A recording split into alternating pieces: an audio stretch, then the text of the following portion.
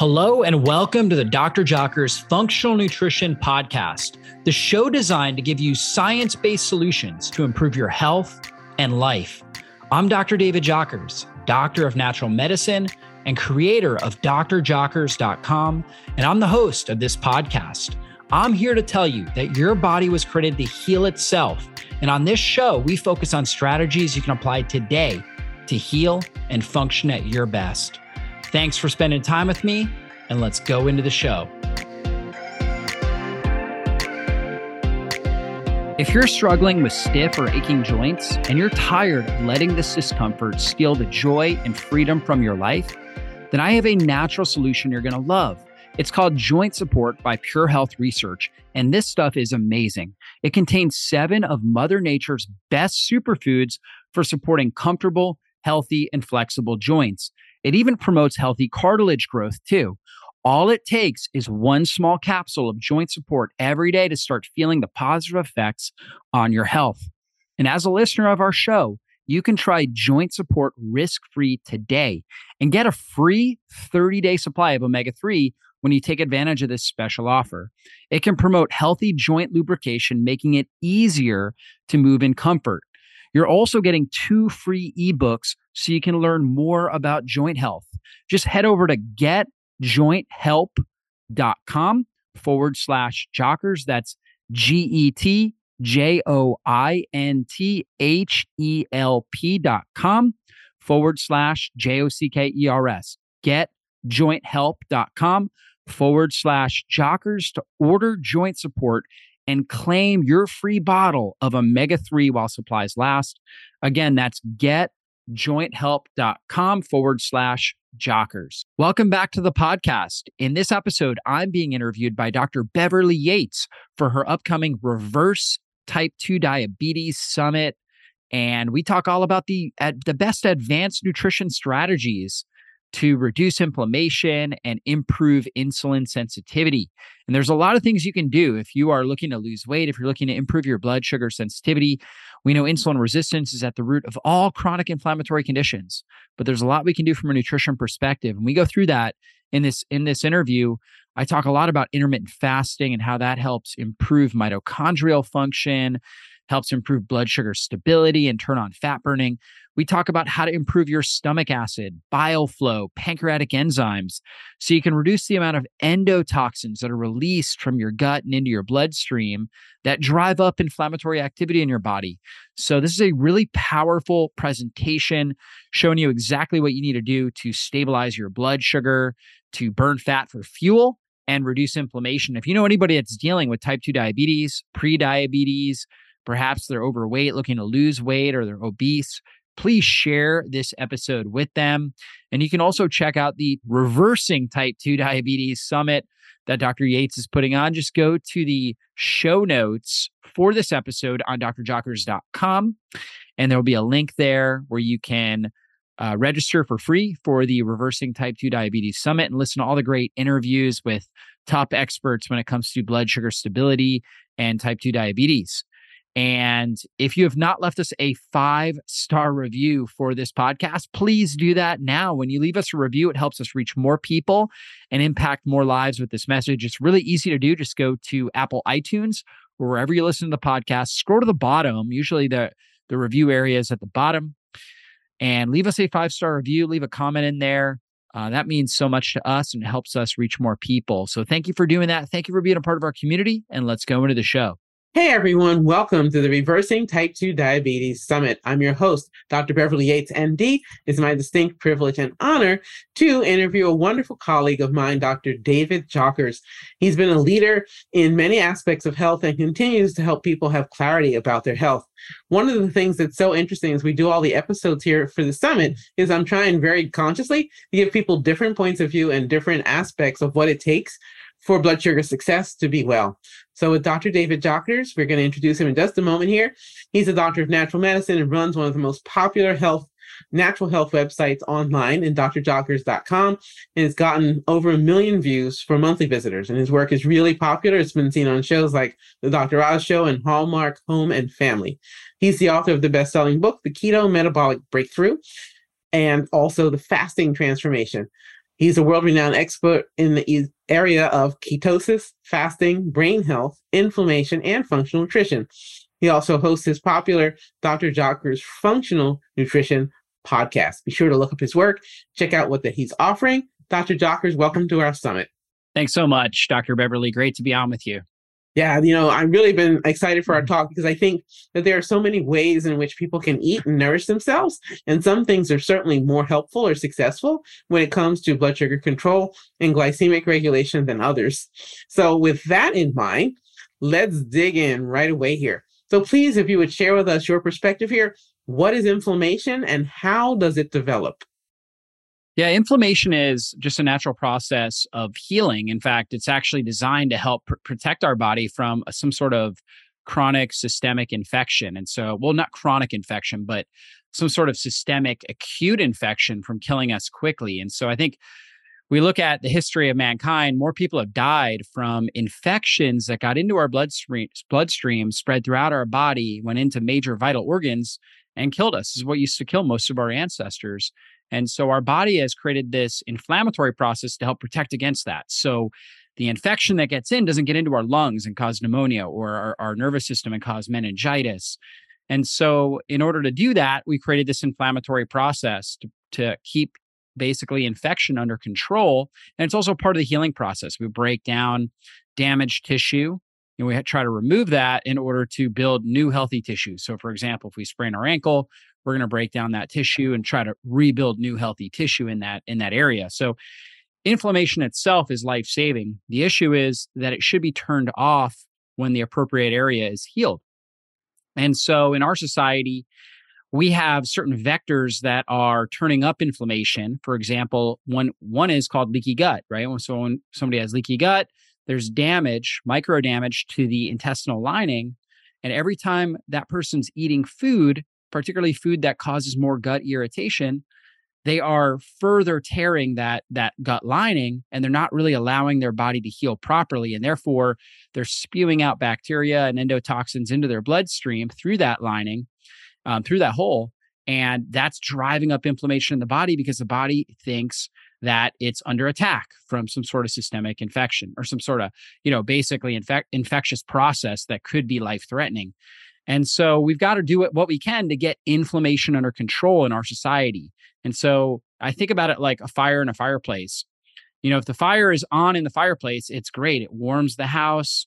It creates a great environment, ambiance. However, when we dump gasoline on the fire, right now it spreads on the walls and starts to burn our home. And obviously that's when it's a major issue. And so in our society, we have lifestyle habits that are dumping gasoline on the fire and causing us to burn up our home. And we just don't really understand it. We don't realize that's actually what we're doing to our body. And then we later, after doing this for years and years and years, we get diagnosed with the chronic disease. But this is many years of chronic inflammation, damaging cells, tissues, and organ systems of our body, leading to, that disease diagnosis. Absolutely. Absolutely. Thank you for laying that out so clearly.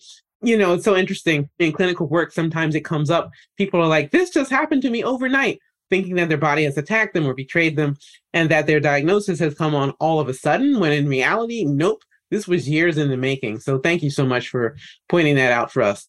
So anyone listening to this, if you have an inflammatory problem, please know it took time for it to develop and it will take some time for it to heal. The good news is, if healing is possible, that it's likely to be a lot faster compared to the silent onset process. It's like, too bad. It would be great if our body, as we get more and more inflamed, gave us a sound or a noise, or maybe we turned polka dotted or something so we could know that something's going on here, Yeah, for sure. And many times people do have chronic symptoms that are giving them a warning sign. We just ignore it in our society, right? It's kind of like a check engine light goes on in our car. Typically we know, okay, I need to bring this in and, get it looked at. But, in our society, if we have headaches, chronic headaches, if we have chronic gut pain, if we have chronic joint pain, if we have skin rashes, acne, eczema, if we are gaining weight and we try some lifestyle strategies and we're just not losing weight, right? If we're having a lot of these conditions, insomnia, I mean, we can go on and on. In our society, oftentimes the first thing we do is we go right to some sort of medication, or we try to just ignore it. It's like we just let the check engine light stay on, or we take some duct tape and just kind of stick it over it and pretend that everything's okay with the car. And that's really what we're doing. We're not actually getting to the root cause. Exactly. So that brings me to my very next question for you, which is this. What are some of the root causes of inflammation, and how can this be measured quantitatively with lab testing? Yeah. So when we look at root causes of chronic inflammation, one, and this is what you're really addressing in this summit, is a diet and lifestyle that is not right, right? So high blood sugar and insulin resistance is primarily driven by the food that we're consuming and lack of exercise, right? Lack of movement, food that we're consuming. Obviously, stress plays a role. So high stress, poor sleep hygiene, and poor sleep quality. Sleep quality is super important. We got to make sure we're sleeping really well when we are sleeping, but also proper hygiene when it comes to sleep. That plays a big role with our sleep quality. For example, shift workers, they might sleep 8 or 9 hours, but because they're sleeping at the wrong hours that are not right with, humans' natural circadian rhythm, where we're supposed to be sleeping at night, they tend to have higher levels of blood sugar and insulin resistance compared to people that are sleeping the same amount of hours and working kind of a normal shift and then sleeping overnight. So those are major factors. And then beyond that, we have things like chronic infections. So we know that when we have different infections, whether it's a candida overgrowth in our gut, small intestinal bacterial overgrowth, H. pylori infections in our stomach, parasite infections, Lyme disease, things like that, that all drives up inflammatory processes in our body. Chronic overload of toxicity. All of us are exposed to chemicals in our air, water, and food. So all of us have levels of toxicity coming into our system. But if our drainage and detoxification pathways are working properly, we should be eliminating a good amount of those and keeping our toxic bucket under control, right? And so we all have kind of like a toxic threshold. And so if we keep things under that threshold by keeping, by limiting our exposure to toxins, and then by allowing our body to detox and drain effectively, then, that doesn't drive inflammation. However, if we're consuming lots of toxins from the food we eat, the air we breathe, the things we're putting on our skin, the water we're drinking, and then we're not doing things to help improve our lymphatic system, our liver, our gut, our kidneys, right? We're not peeing. We should be urinating, right? We should be peeing out toxins. We should be breathing them out. So respiration, perspiration, that's sweating, urination, and defecation, right? So we should be peeing, pooping, breathing, and sweating out these toxins. If we're not doing that, then our toxic load goes up, goes over that threshold, drives inflammation in the body. So toxicity is a big factor.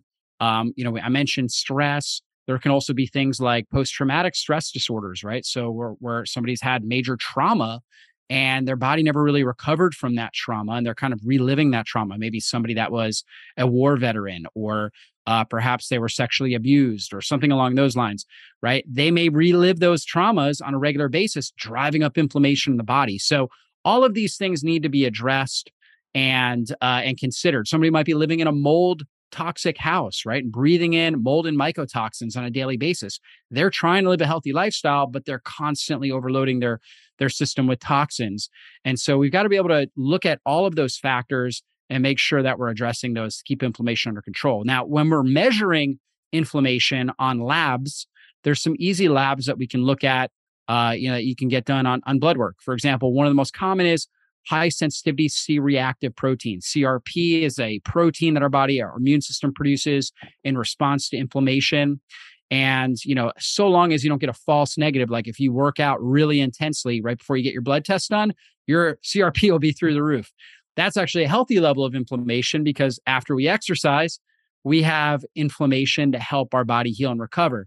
So normally you want to not work out roughly 48 hours before getting the test done, ideally at least 24 hours so you get the right measurement. And your HSCRP should ideally be under 1 and really as close to 0 as possible. And so typically it's not flagged high unless it's up over 2 or 3, somewhere in that range. But anything over 1 is a sign that there's underlying inflammation there. And that's something that we definitely want to look at and address. So that's a big factor. I know in this summit, I'm sure you've got people talking about things like hemoglobin A1C. We know hemoglobin A1C, that's a sign of the glycation process, or basically when a sugar molecule binds to a major protein, like in this case, when it binds to hemoglobin, major protein that helps bring oxygen to the cells of the body and denatures the hemoglobin. And so it causes a sticky protein process. So we should have ideally, like the optimal range really is really under 5.2 on the hemoglobin, right? 5.2% under. And so typically in our society, nothing is flagged until it's up over 6, right? Up over 6%. I like to keep mine under 5, right? Right between 4.5 and 5, somewhere in that range, to make sure that my hemoglobin, my red blood cells, have great capacity to bring oxygen to the cells so I can create the cellular energy I need to really thrive. So hemoglobin A1C is a really good marker. There's another one that actually that you can test too. It's called a novel marker for systemic inflammation. It's called glyc-A, right? And so it's also a marker of glycosylation. And again, a sugar molecule binding to proteins. In this case, glyc-A looks at proteins particularly involved in the immune system. And so when that's elevated, I like to see it between 100 and 300, somewhere in that range, more closer to 100. When it's up over 300, we know that's a sign of systemic inflammation. In fact, there's some individuals that will have normal HSCRP, but will see the glyc-A elevated. And so that's a really good, it's a novel marker. They've just been doing a number of studies on that, really starting just in the last 5 years. Very interesting marker. We know, for example, statin drugs will have cholesterol lowering medications can have a mild anti-inflammatory effect that may bring CRP down, but they don't bring glyc-A down. Whereas a lot of lifestyle strategies that you're talking about in this summit will help bring both of those markers down. And so that's a really important thing to be looking at. Another key marker is LDH, lactate dehydrogenase, which is part of our natural energy, our glycolysis and Krebs cycle. It's kind of a Krebs cycle glycolysis intermediary enzyme. And so when that's elevated, it's a sign that there's inflammation, particularly heart tissue related, as well as liver, right? Could be related to liver. And speaking of liver enzymes are another really good marker. So when we're seeing liver enzymes like ALT, AST, GGT, when these are elevated roughly up over 25, that's a sign that there's inflammation affecting the liver cells. Okay. And then based on the ratios, for example, if ALT is real high, AST is kind of in the normal range, roughly 10 to 25 in that normal range, we know that inflammation is really affecting the liver. When AST is high and ALT is more in the normal range or a lot lower than the AST, we start thinking about that inflammation affecting muscle tissues or affecting the heart in particular. So that's a key marker for that. When GGT is real high, up over 25 again, and the AST and ALT are lower than the GGT, then we start thinking about biliary tree, gallbladder, bile ducts, that region. So it kind of helps us understand more of where that inflammation may be located. So these are just some of the markers. If you get a good, you can also look at just a lipid panel, like where you're looking at your LDL, which is considered the bad cholesterol, your triglycerides, your HDL levels. We like to see the triglyceride to HDL ratio. If there was one thing I was going to look at on a lipid panel, I think all the markers can have some importance. We can get some good clinical data from all those markers. But if there was one marker I think is most important to look at, it would be the triglyceride to HDL ratio. So how many triglycerides, which are basically free fatty acids that our body can use as an energy source that are circulating in the bloodstream, versus the high density lipoproteins, which are a carrier molecule that helps bring fats, lipids, all different types of molecules back to the liver from the cells. And so when we're looking at that ratio, we ideally should be under 2. So under 2 parts triglyceride to HDL, roughly close to 1, right? And that kind of as close to 1 as possible. 1 part triglyceride, 1 part HDL. Like to see that triglyceride level certainly under 100. Okay. And when we look at that, that is a key marker for insulin resistance and inflammation. If your triglyceride to HDL ratio is up over 2, if your HDL is under 50, triglycerides are up over 100, definitely a sign of insulin resistance and inflammation taking place in the body, as long as the test is done fasting, right? We always want to make sure. With the lipid panel, definitely can be affected if we eat a meal right before we get that lab done. But that's a really key marker to look at and helps us understand how well our body's responding to getting nutrients into the cells. So when triglycerides are real high, we're not good at burning fat for fuel. We've got all these extra fats out in the cell or outside in the bloodstream, and those fats can become denatured and cause more reactive oxygen species and drive up oxidative stress and inflammation in the system. So all very important markers to be looking at. A lot of these tests are not expensive. The Glyc-A is a little bit more pricey, but most of the other ones you can easily get from your physician. Just go in, ask for the high sensitivity C-reactive protein, lipid panel, liver enzymes, right? They'll run all of those. And then one other marker that we should look at as well is vitamin D levels, our 25-hydroxy vitamin D. A lot of research out showing that levels certainly under 30 nanograms per milliliter, where the lab will actually flag you as deficient, linked with all-cause mortality. So if you have levels under 30, your all-cause mortality, cancer, diabetes, heart disease, osteoporosis, neurodegenerative condition. We talk about any sort of chronic disease, and then dying of anything goes up, right? So it's really easy actually to bump that up. Ideally, we do it by getting in the sun. However, most of us just not getting enough sunshine. We may not be living in an area where the sun's going to impact us in a significant way to get the vitamin D. If we're up, let's say we live in Canada, we live in Maine, we live in these northern climates, it's going to be harder to get enough vitamin D from the sun. But if we are even if we are in that location, like in the summer months, trying to get as much sun on as much of your body as possible. Obviously, you don't want to burn, but outside of that, trying to get the sunshine is key. Sun offers a lot more benefits than just a vitamin D supplement. However, taking a vitamin D supplement as well can be really helpful. I usually recommend about 1,000 international units per 25 pounds of body weight taken with meals. You can do it 1 or 2 doses, depending on how much of that you need. And that will definitely get your vitamin D levels up. You want to test, every 3 to 6 months or so and kind of look at where you're at. Ideally, I like to see it up over 60 nanograms per milliliter. Usually not concerned about overdosing.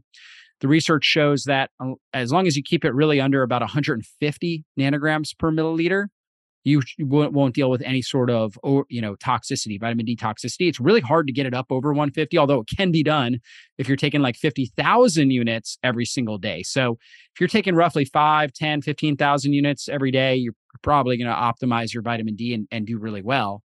And so those would be some of the key labs I would definitely recommend. All right, great. Thank you for that list.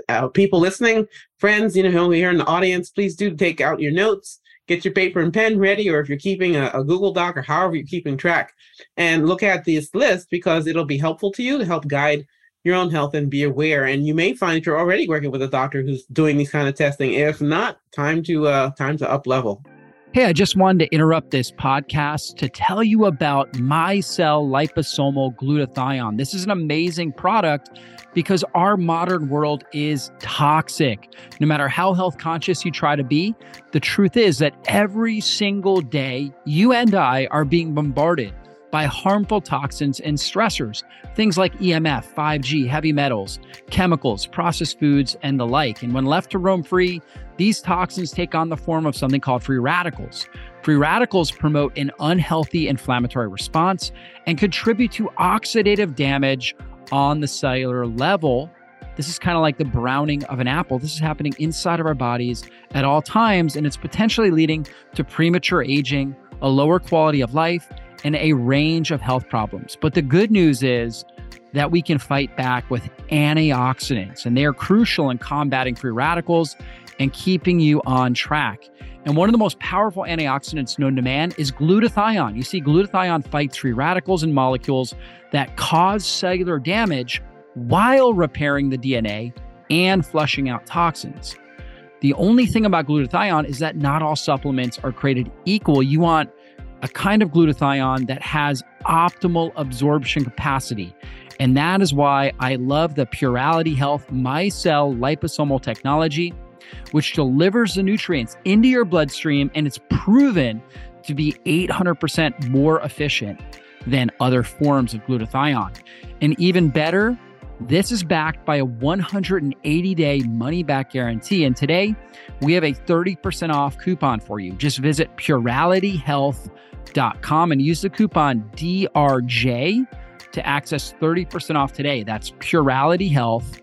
That's PURALITYHEALTH.com and use the coupon code Dr. J to access 30% off today. Okay, so you've been talking about detoxification and its pathways, inflammation, other topics that are certainly of interest here for reversing type 2 diabetes or prediabetes. Please share with us the significance. What's the importance of having the proper amount of stomach acid and bile flow? Yeah, and this is an important topic. Right before I get to that, I forgot one really important test. We're talking about diabetes. We should be testing our fasting insulin, right? Most people are not testing fasting insulin. You should ask your doctor, test my insulin. Of course, fasting means you just haven't eaten in roughly about 12 hours or so. So you ate dinner, you go in the morning, get your blood work done, say, please put my insulin levels, test my insulin. And really it should be under 6, right? So under 6, roughly between 2 and 6. You don't want it to be too low. Most people out there are going to be way up above that. In fact, even if your blood glucose and your hemoglobin A1C levels look normal in the normal optimal range, you may still have very high fasting insulin. That's kind of the first thing that goes up with insulin resistance. So definitely take a look at that. Try to get that down with the strategies we're talking about. Now, shifting into stomach acid and bile flow, super critical. Whenever we eat food, stomach acid comes out. Stomach acid's job is to sterilize the food that's coming in, meaning kill off a lot of the bacteria. We talked about, when we have too much our microbial load gets too high in our system, it drives up inflammation. So when we are eating food, that's one vector, one way that microbes, some good, some pathogenic, get into our system. We should be killing a good amount of them in our stomach with very strong stomach acid. Normally at rest, as I'm sitting here, I haven't eaten in a few hours, my stomach acid should roughly be between 3 and 3.5. When I start eating food, I want to get that stomach acid down around 1.5 to 2.2, which is actually a pretty big jump. Water is neutral at 7. So roughly 3 down to dropping it down to around 2. Actually, it's very energy demanding in order to do that. And so, but it's super key. Not only does it help sterilize the food, but it also helps break down protein. It helps us absorb vitamin B12, as well as key minerals like iron, zinc, magnesium, calcium, all super critical. And then the digestive process is key because if we don't produce enough stomach acid there, food just sits in our stomach. And when food sits there, it starts to putrefy. Basically, bacteria start to break it down and they produce gas. And that gas can come up, put pressure on the esophageal sphincter, open up that sphincter and cause acid, which is not low enough, not where we want it to be, but it's still more acidic than what the esophageal tissue can handle. In our stomach, we have this mucus membrane that protects the stomach, so we don't actually feel the harshness of the acid. We don't have that in our esophagus. So when it pushes up that esophageal sphincter, now it gets into the esophagus, we can experience it as heartburn, right? Or for some people, silent reflux, where they got to clear their throat all the time, and have issues like that. Sometimes issues with trying to speak and communicate. And so good stomach acid helps digest that food, push it through the lower sphincter. We call that's called the pyloric sphincter, and into the small intestine. Now, in the intestine, we need an alkaline environment. So we have this very acidic pre-digested food. We call that a bolus. So an acidic bolus moving through the stomach into the small intestine triggers certain receptors that now activate the release of bile. Bile comes out. Most people think about bile as fat digestion, fat emulsification, kind of like soap breaking down the fatty acids into much smaller components that can then get out in the bloodstream and be absorbed as an energy source. And that is an important component, but bile is also an alkaline substance. So it helps create an alkaline environment in the small intestine. Also, we get this release of bicarbonate and pancreatic enzymes from the pancreas. And so all of that process makes this bolus moving through the small intestine and makes it alkaline.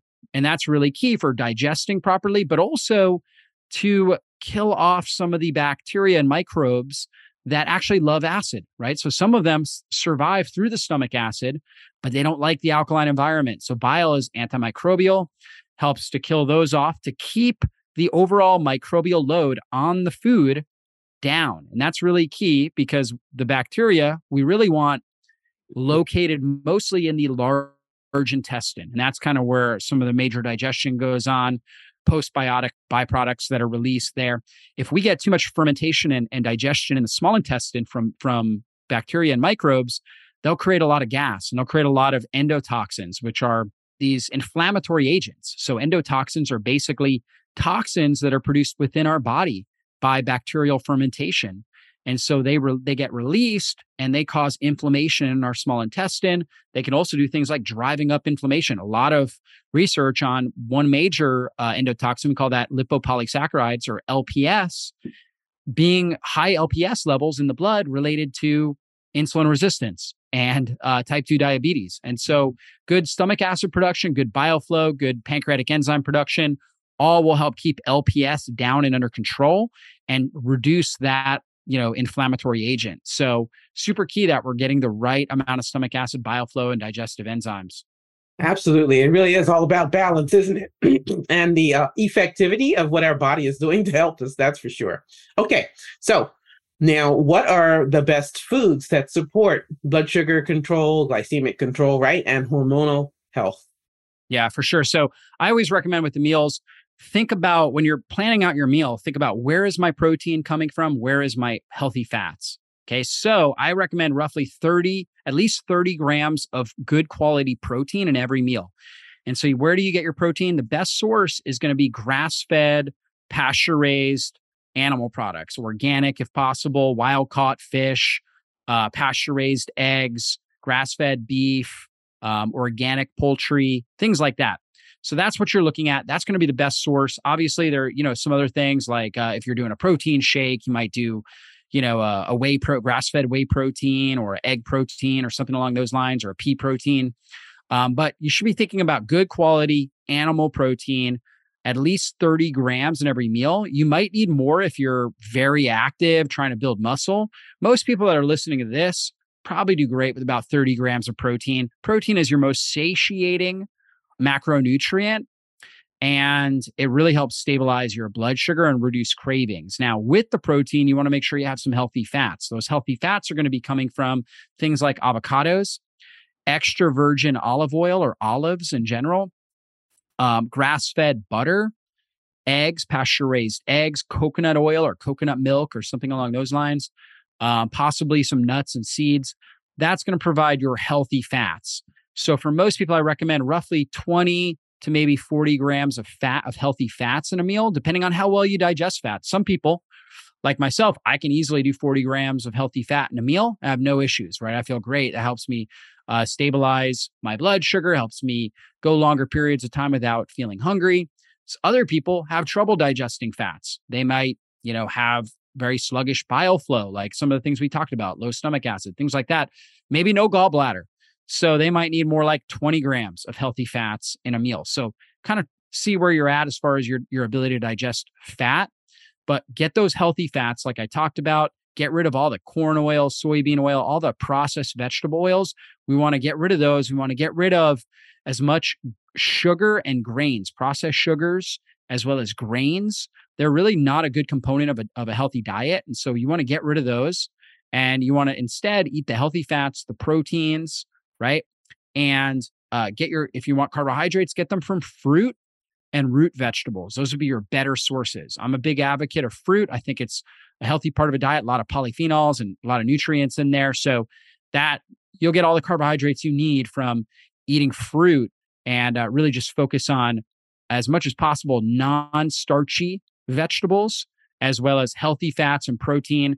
And, make sure you dial in those macronutrients, right? Getting the protein and fat right is super key. And then you kind of polish off your meal with, okay, I'm going to have these vegetables or this fruit or whatever it is, that you're going to do for your fiber and your micronutrients, right? So that's really what you want to do as far as dietary goes. And then what you'll notice is when you're eating like this, it's going to reduce hunger and cravings. And that's going to allow you to go longer periods of time without food. So I recommend in the beginning, at least trying to this is more of like a mental note, try to go at least 12 hours between your last meal and your first meal. Meaning if you finish dinner at 7 p.m., you have no reason to eat anything until 7 a.m. the next morning. Okay. That's what we call a very simple overnight 12-hour fast. Now, that's not going to reverse insulin resistance alone. Okay. Obviously, you need the diet principles like I'm talking about.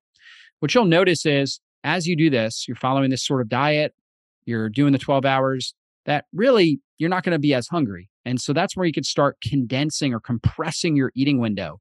And we call this intermittent fasting. And I recommend when I'm dealing with somebody with insulin resistance that we compress that eating window into roughly 6 to 8 hours. So eating your first meal, let's say at 10 a.m. or 11 a.m. and eating your last meal at 4 p.m., 5 p.m., 6 p.m., somewhere in that range. So most people with insulin resistance, they do great just eating 2 meals a day and compressing the eating window into that roughly 6 to 8 hour eating window, following the principles like I talked about.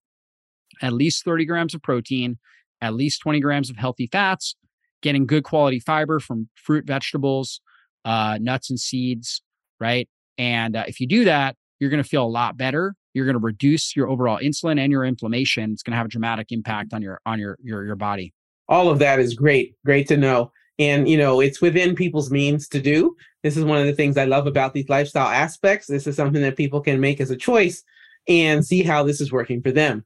So now you've just touched upon the idea of that compressed eating window, and other people will think about it or talk about intermittent fasting. Mm-hmm. So how does intermittent fasting improve blood sugar levels and inflammation levels? Yeah, intermittent fasting. And really, when we talk about fasting, some people get worried about that. But I always say it's the most ancient, inexpensive, and powerful healing strategy known to mankind. It's ancient because all of our ancestors did it. They didn't have access. They didn't have pantries and refrigerators. Their diet was dependent upon what they could grow, what they could harvest or find, right, gather, and what they could hunt. And so sometimes the harvest was good, the hunt was good, sometimes it wasn't. And sometimes it wasn't for days. And so because of that, if humanity was so dependent upon eating breakfast, for example, every single day, we wouldn't exist, right? Because there were many days where our species did not have breakfast. Right. And so fortunately, our body is so good at fasting. It's so good at being very thrifty with how it utilizes fuel. And it's very good at this idea of metabolic flexibility. Metabolic flexibility means your ability to burn sugar or fat for fuel. If you're eating every few hours, you are primarily burning sugar, glucose, blood glucose, as your primary energy source, and you're not dipping into fat. You only start burning fat for fuel when you get your insulin levels down below a certain threshold. All right. And so if you're dealing with insulin resistance, you're very rarely ever spending any time with insulin down below the threshold it needs to be to burn fat effectively for fuel. So the best way to get insulin down is actually just not eating, right? Now, there are other things you can do, like exercise helps bring insulin down, good sleep, keeping stress under control, all very important. But what boosts insulin? Eating anything, even eating protein, you're going to get some level of boost of insulin. Of course, the diet I talked about is very insulin friendly, doesn't give you big spikes of insulin, keeps your insulin more stable, but not eating altogether brings insulin down quite a bit. And so when we fast, our insulin goes down, which means we reduce inflammation and oxidative stress in our system. It also means that we reduce, I talked about reducing overall inflammation. We start burning fat for fuel. And on top of that, we actually start to heal our gut lining. So our gut lining turns over every 3 to 5 days. And if we're constantly eating, the mechanical stress, if we already have a leaky gut, damages that gut even more and creates more LPS and more of these endotoxins releasing into the bloodstream, driving up inflammation. So fasting helps to heal the gut. It also actually improves the diversity of the microbiome. And then fasting actually turns on something we call autophagy. And autophagy is really interesting. So autophagy is really where our cells start to heal and repair themselves. So whenever we are, just really all of us are developing what we call senescent cells. These are aged, damaged, and dysfunctional cells. And within the cells, the reason why they're aged and dysfunctional is they've got all these different components. We call those components organelles, things like the mitochondria, the Golgi apparatus. And those become damaged by oxidative stress. They become rusted. And so they're not working properly. So all of us are developing these. There's 3 ways our body can get rid of those. One is the immune system can actually attack it and destroy it. Okay. That works, but it's also very energy demanding and creates a lot of overall oxidative stress in the body. The other way, or 2 other ways, one of those is what we call cellular apoptosis. It's a cell suicide switch. The cell realizes it's senescent, it's dysfunctional, turns on this switch, boom, kills itself, right? Cell suicide. Now, one of the big things, hallmarks of all chronic disease, in particular things like cancer, things like Alzheimer's disease, is that the cells lose their cell suicide switch, right? And so now we get these bunch of abnormal cells that live forever, right? That's really problematic. Also, when we have apoptosis, it's energy demanding and it creates more oxidative stress, right? So there's more damage that takes place to the tissues around it when the cell commits suicide. So the most efficient, most energy efficient, and least problematic way of correcting a damaged senescent cell is what we call autophagy, where we go in and we just clean it up from the inside. You think about it like in your house, or like, think about your house. If you're busy all the time, like I've got 4 young kids, so my wife and I, we're very busy, right? So if we're busy all the time and we never have time to clean up, all the dishes just pile up in the sink, clothes everywhere. We're not doing the laundry. Everything stinks, right? Breeding ground for mold, cockroaches, everything, right? It's just a really unhealthy home. We've got to take time to clean up our house, right? On a regular basis. That's what we're doing when we get insulin down. Now we go to work and clean. High insulin is like having a really busy schedule in a filthy, stinky house, right? You're not cleaning it up. And so getting your insulin down by fasting, all right, as kind of our primary strategy, will allow your cells to clean house and get rid of all the dysfunction. They actually will break down. This is so cool. They'll break down the damaged proteins, the damaged mitochondria, take the raw materials and recycle it and form a new healthy, stress-resilient mitochondria and stress-resilient cell. And really the quality of our life is going to come down to the amount of stress-resilient cells we have in our body. The more stress-resilient cells and the less dysfunctional senescent cells, the better energy we're going to have, the better fat burning, the better brain function, right? The better libido, the better everything that we're going to end up having, and the more we're going to thrive in life. So autophagy really allows us the process of doing that. Absolutely. Autophagy, I always think of it as nature's spring cleaning. It's necessary. That's right. That's right. And our ancestors all did it. They would cycle through times of doing it. And really, to get into a state of autophagy, it costs nothing, right? Fasting doesn't cost you anything, right? As opposed to some of the other things we might talk about, it's not going to cost us anything. And it's incredibly powerful what it actually does. Definitely. It's very budget friendly and time efficient. And a lot of people report feeling much more mentally clear, aches and pains go away, all sorts of things really can improve.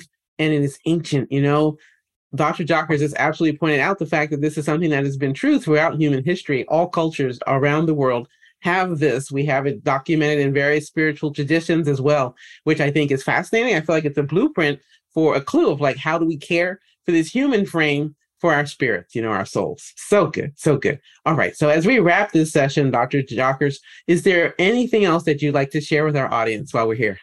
Yeah. I would just say that reversing insulin resistance, diabetes is definitely possible. And in fact, it's something that you really could do. Most people can actually do it if they get committed in a very short period of time.